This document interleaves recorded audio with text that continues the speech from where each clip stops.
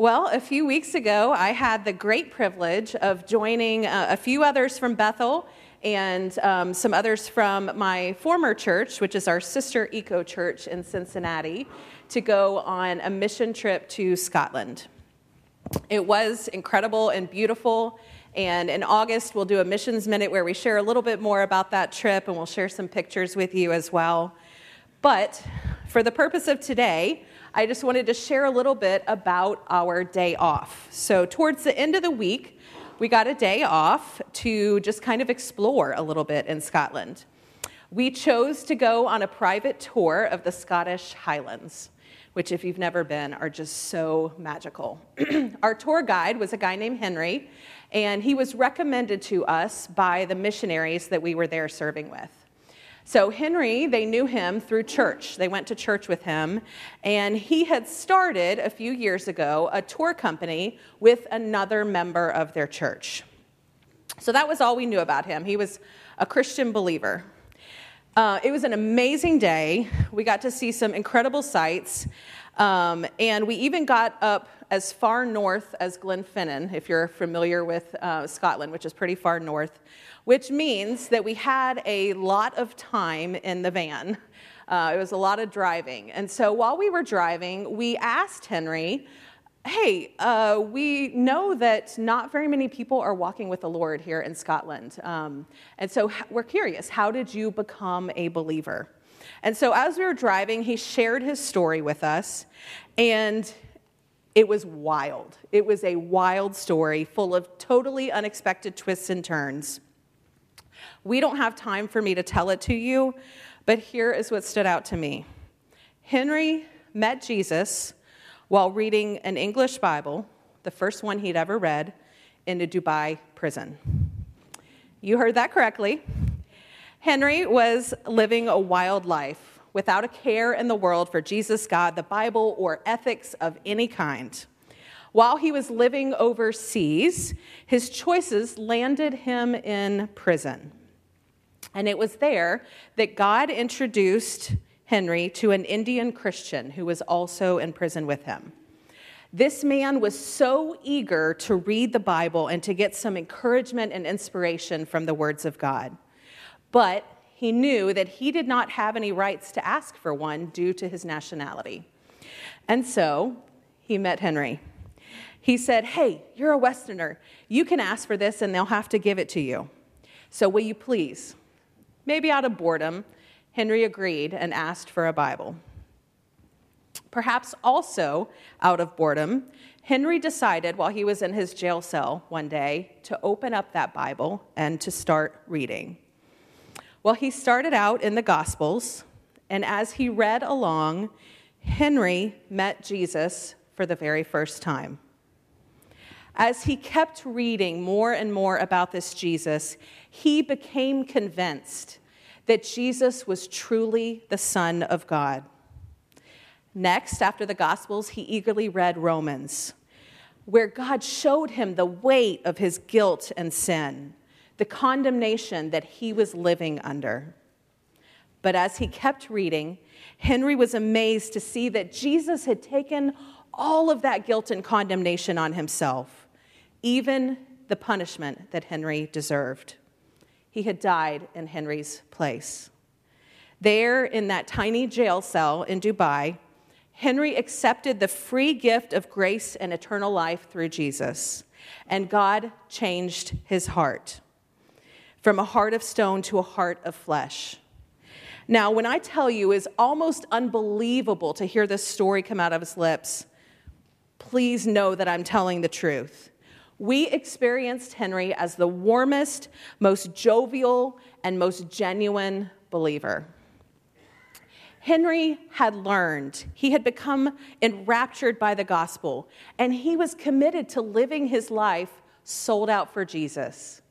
He was committed to using his tour business to do God's work in God's way. As I listened to his story, I was reminded once again of the power of God's word.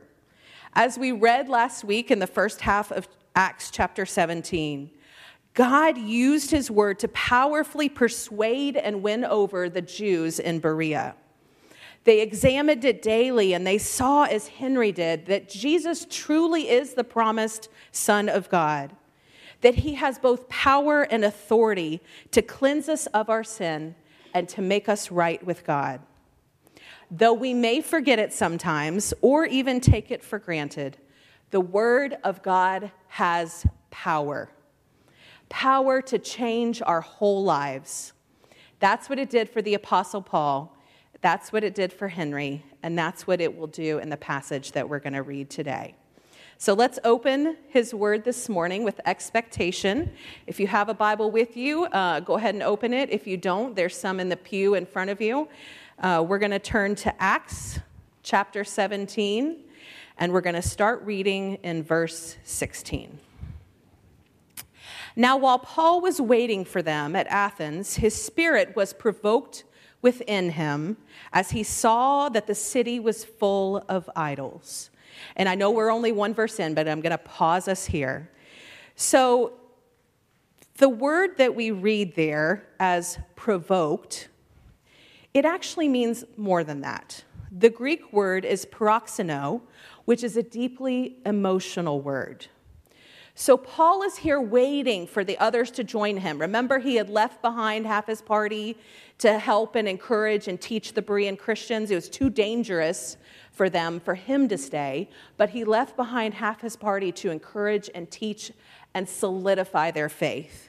So as he's waiting, we don't know if this was an intentional wait or if it was kind of accidental, but as he's waiting, he begins to look around him and see these idols.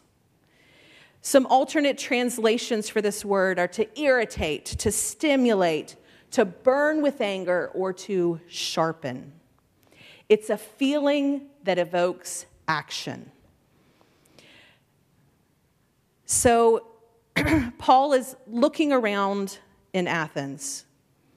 He's looking at their way of life. He's looking at the objects of their worship. He was so grieved that he literally could not hold it in any longer. He had to share the truth with him. And that's where we're going to rejoin the story in verse 17. So he, being Paul, reasoned in the synagogue with the Jews and the devout persons, and in the marketplace every day with those who happened to be there.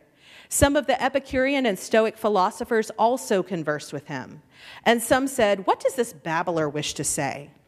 Others said, "He seems to be a preacher of foreign divinities, because he was preaching Jesus and the resurrection." And they took him and brought him to the Areopagus, saying, "May we know what this new teaching is that you are presenting? For you bring some strange things to our ears. We wish to know, therefore, what these things mean." Now all the Athenians and the foreigners who lived there would spend their time in nothing except telling or hearing something new. So Paul, standing in the midst of the Areopagus, said, "Men of Athens, I perceive that in every way you are religious. For as I passed along and observed the objects of your worship, I also found an altar with the inscription, 'To the unknown God.' What therefore you worship as unknown, this I proclaim to you. The God who made the world and everything in it, being Lord of heaven and earth, does not live in temples made by man. Nor is he served by human hands as though he needed anything, since he himself gives to all mankind life and breath and everything. And he made from one man every nation of mankind to live on the face of the earth, having determined allotted periods and the boundaries of their dwelling place, that they should seek God and perhaps feel their way toward him and find him. Yet he is actually not far from each of us, for in him we live and move and have our being, as even some of your own poets have said, for we are indeed his offspring." So we'll pause again here. Now, Paul has just quoted from the work Phainomena, which I'm sure that all of you have read that, right? Phainomena. It was by the Greek poet Aratus. The Greek name of the work, Phainomena, it sounds like its English counterpart, phenomena. The first half of this poem describes the constellations and other celestial phenomena. The second half focuses primarily on stories about weather. And I know what you're thinking, gripping, right? Though it may not sound like a page-turner to us, Aratus's writings were very popular in the Greek and Roman world, and they would definitely have made the Athens Times bestseller list, if there was one. So what do we learn? What do we learn from this random bit of trivia? We learn that Paul, a Jew, was well-versed in Greek poetry and philosophy.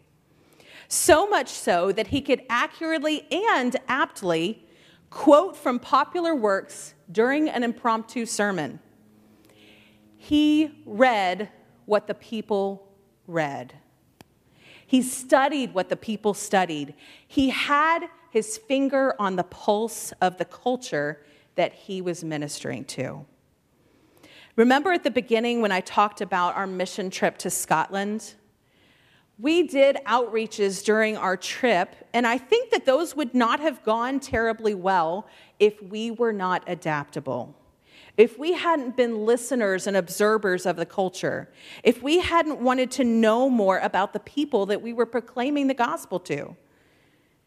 We were shocked, literally, to find that our most successful outreach was our dog park outreach. We learned that the Scots are having fewer children and instead getting dogs. Does that sound familiar? Their dogs are basically their children, and they treat them like it. Loving their dogs well was an instant connection with people. And guess what? It was so easy. It's so easy to love on a cute dog. Paul understood this. He understood that he needed to target his message to the people that were actually listening to it. I can guarantee you that he never went into a Jewish synagogue and quoted Aratus. That would have been out of place. But in the middle of the Athens marketplace, it was not only acceptable, it showed great discernment and care on his part. A refusal to learn about the people that you are sharing Jesus with and adapt your message accordingly makes you not a missionary, but a colonizer. What's the difference? A missionary wants the culture to be shaped by Jesus and his values. A colonizer wants a culture to be shaped by their own values, to bend to their own opinions and convictions, rather than to kingdom values. Are you ever guilty of that? When you look at the lives of unbelievers around you, whether you're neighbors or coworkers, relatives or friends, do you long for them to look more like you, to talk more like you, to watch and listen to and read the same things as you? Is your focus on them becoming like you or on them becoming like Jesus? Keep that question in mind as we go back now, starting in verse 29. Being then God's offspring, we ought not to think that the divine being is like gold or silver or stone, an image formed by the art and imagination of man. The times of ignorance God overlooked, but now he commands all people everywhere to repent, because he has fixed a day on which he will judge the world in righteousness by a man whom he has appointed. And of this he has given assurance to all by raising him from the dead. Now when they heard of the resurrection of the dead, some mocked him, but others said, "We will hear you again about this." So Paul went out from their midst, but some men joined him and believed. Among them also were Dionysius the Areopagite, and a woman named Damaris, and others with them. In his old now, book, Peace Child, the missionary Don Richardson tells about his family's move to Papua New Guinea. They were living in a harrowing time. It was the 1960s in a place that was full of savage cannibals and headhunters. For years, Don labored to learn the language of these people so that he could communicate the good news of Jesus to them, to these people that were living in the deepest depths of darkness. But he struggled. Message did not take. God broke through one day when he urged Don to use a recent heartbreaking event that had happened to a tribe in the family as an analogy for the story of Jesus. When he did, Don found a breakthrough. The people finally understood not just the literal words that he was saying, that wasn't the problem, but the deeper meaning behind them. The people slowly started turning to Jesus. It was the key that unlocked their hearts. Don writes in the book about his dawning understanding that God had embedded stories in every culture that can be used to point to and help the people understand the gospel.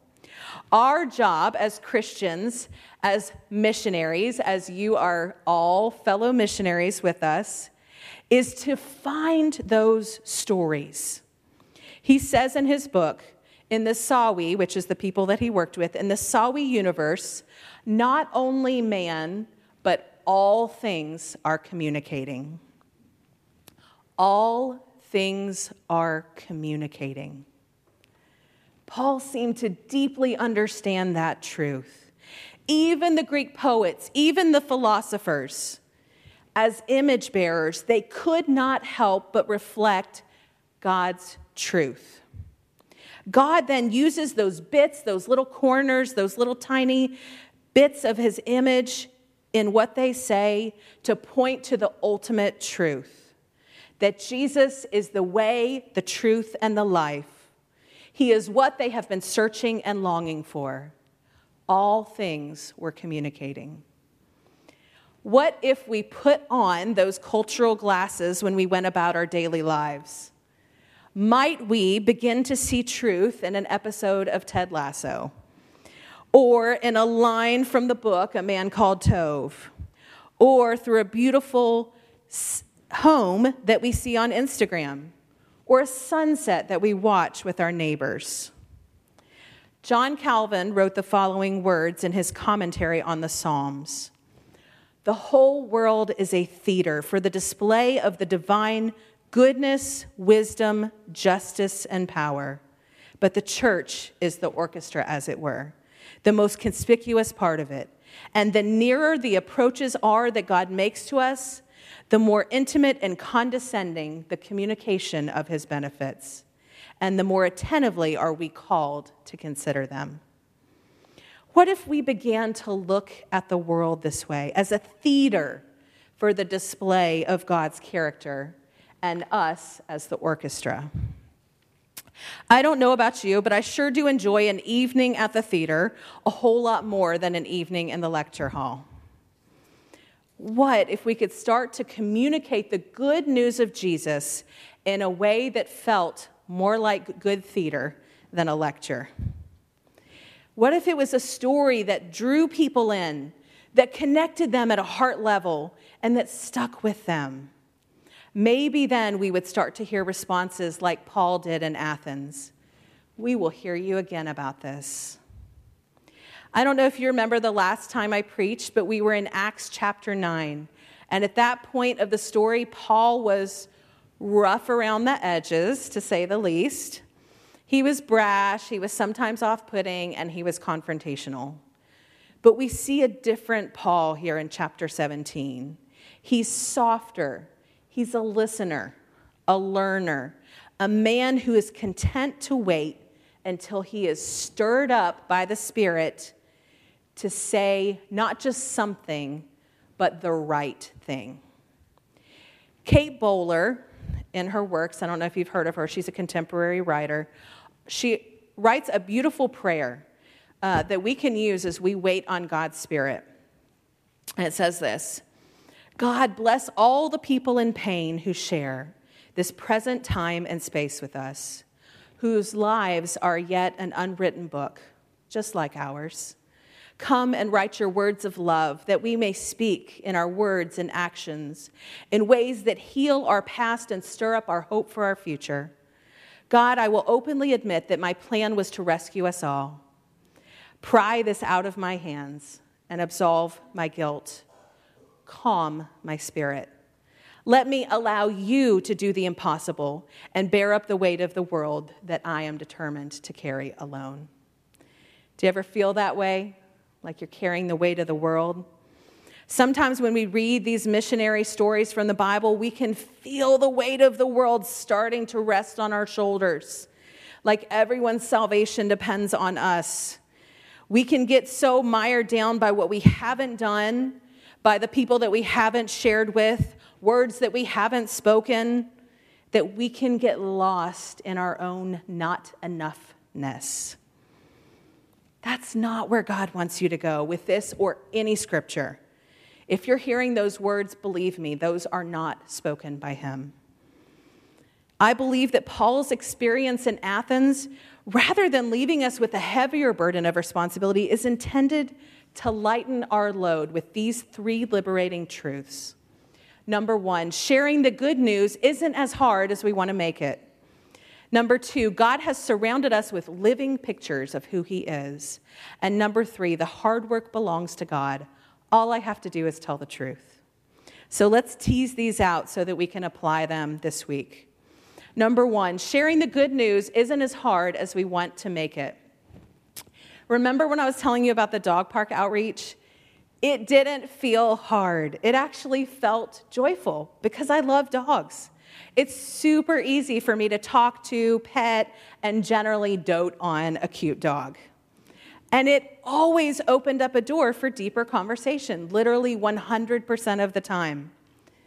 We don't always need to pull out a little gospel tract in order to have a spiritual conversation. Sometimes we can just relate to people about everyday things that we have in common. We can just be fellow humans. God will meet us in our willingness and obedience when we are motivated by his love. Number 2, God has surrounded us with living pictures of who he is. Once you start to see God and the world around you, you won't be able to unsee him. I was talking on the phone with Pastor Mike as I was driving home from the leadership meeting last Monday. I literally stopped in the middle of my sentence as I was driving on Hayden Run over the bridge. The sunset was so beautiful that I had to stop and say something. It was so breathtaking. It's as simple as that, noticing God in the world around us and helping others to notice him as well. A sunset, a child's laugh, a delicious pie, a moving piece of music. All those point back to God's good, kind character. Number 3, the hard work belongs to God. All I have to do is tell the truth. I cannot tell you how liberating this was to me when I learned it as a missionary in China. My job was no longer to convince, convict, or convert anyone. My job was simply to confess what is true about God, true about myself, and true about the world. His job was to do the hard work of changing their heart in his time and according to his wisdom.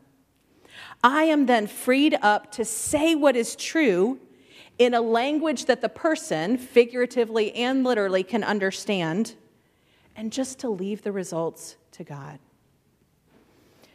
So do you remember Henry that I talked about at the beginning?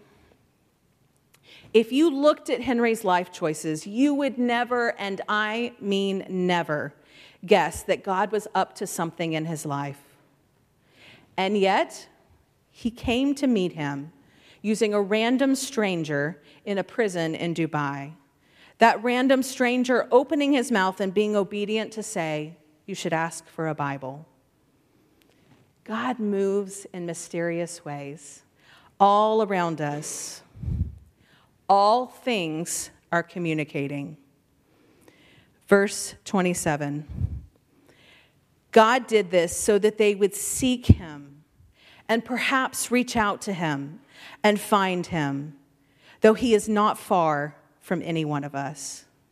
Friends, may we help others to find him, He is near and he is lovingly waiting for them. Amen. Receive the benediction of the Lord. May you go out this week and delight in singing of your Redeemer, in your words, in your actions, in everything you do and everything you are. May you delight of singing his grace, his goodness, his kindness to everyone you come in contact with, and may they be forever changed by the power of his Holy Spirit. Amen.